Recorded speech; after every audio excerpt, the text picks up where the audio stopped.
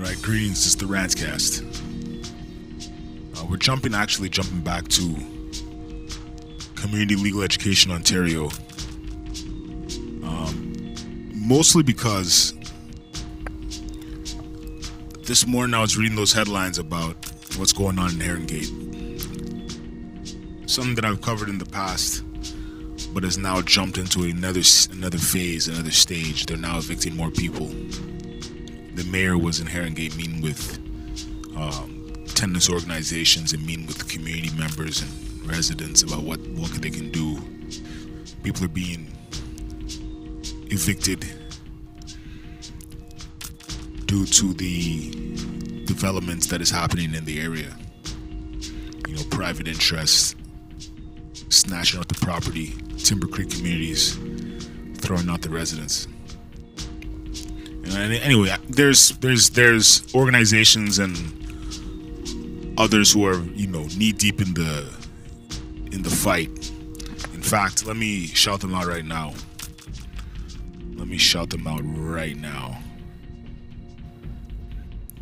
This is a site that you guys can check out to get a sense of what's going on in that community. HerongateTenants.ca. So the Herongate Tenant Coalition. Defend Herongate. But I think since I've been narrating a lot of this legal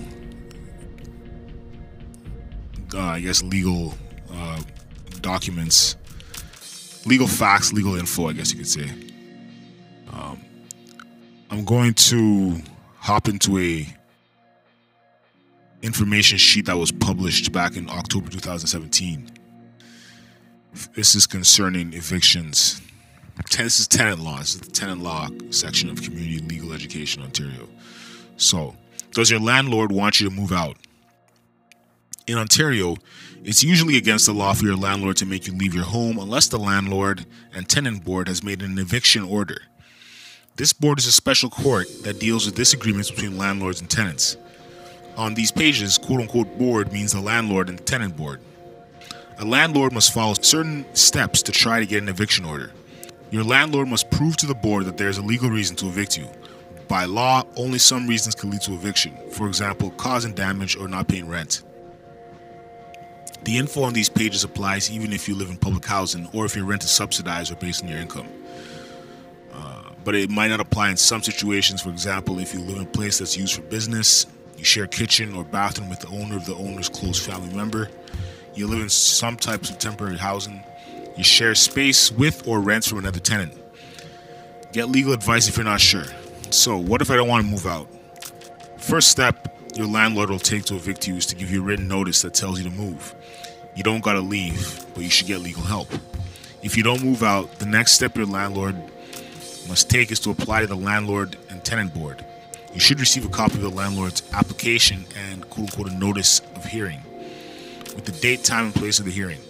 It's very important to go to this hearing. If you don't, the hearing can go on without you and the board will probably decide to evict you. It's best to get legal help before the hearing. If you can't afford a lawyer, a community legal clinic may be able to help you.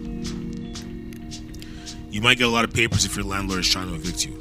If you have difficulty reading or understanding any of these papers, show them to someone who can help. You may need to take legal action right away to stop the eviction. So what happens at the hearing?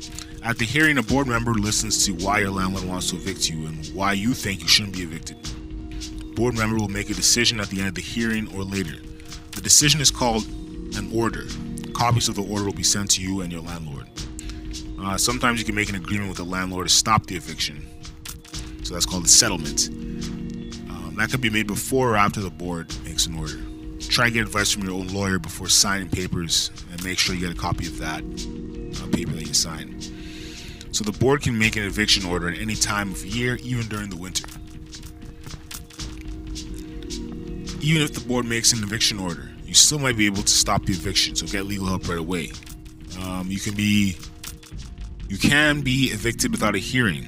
If this happens, you might not find out about it until the board sends you a copy of the order. Then you must act quick to stop the eviction, so get legal help right away.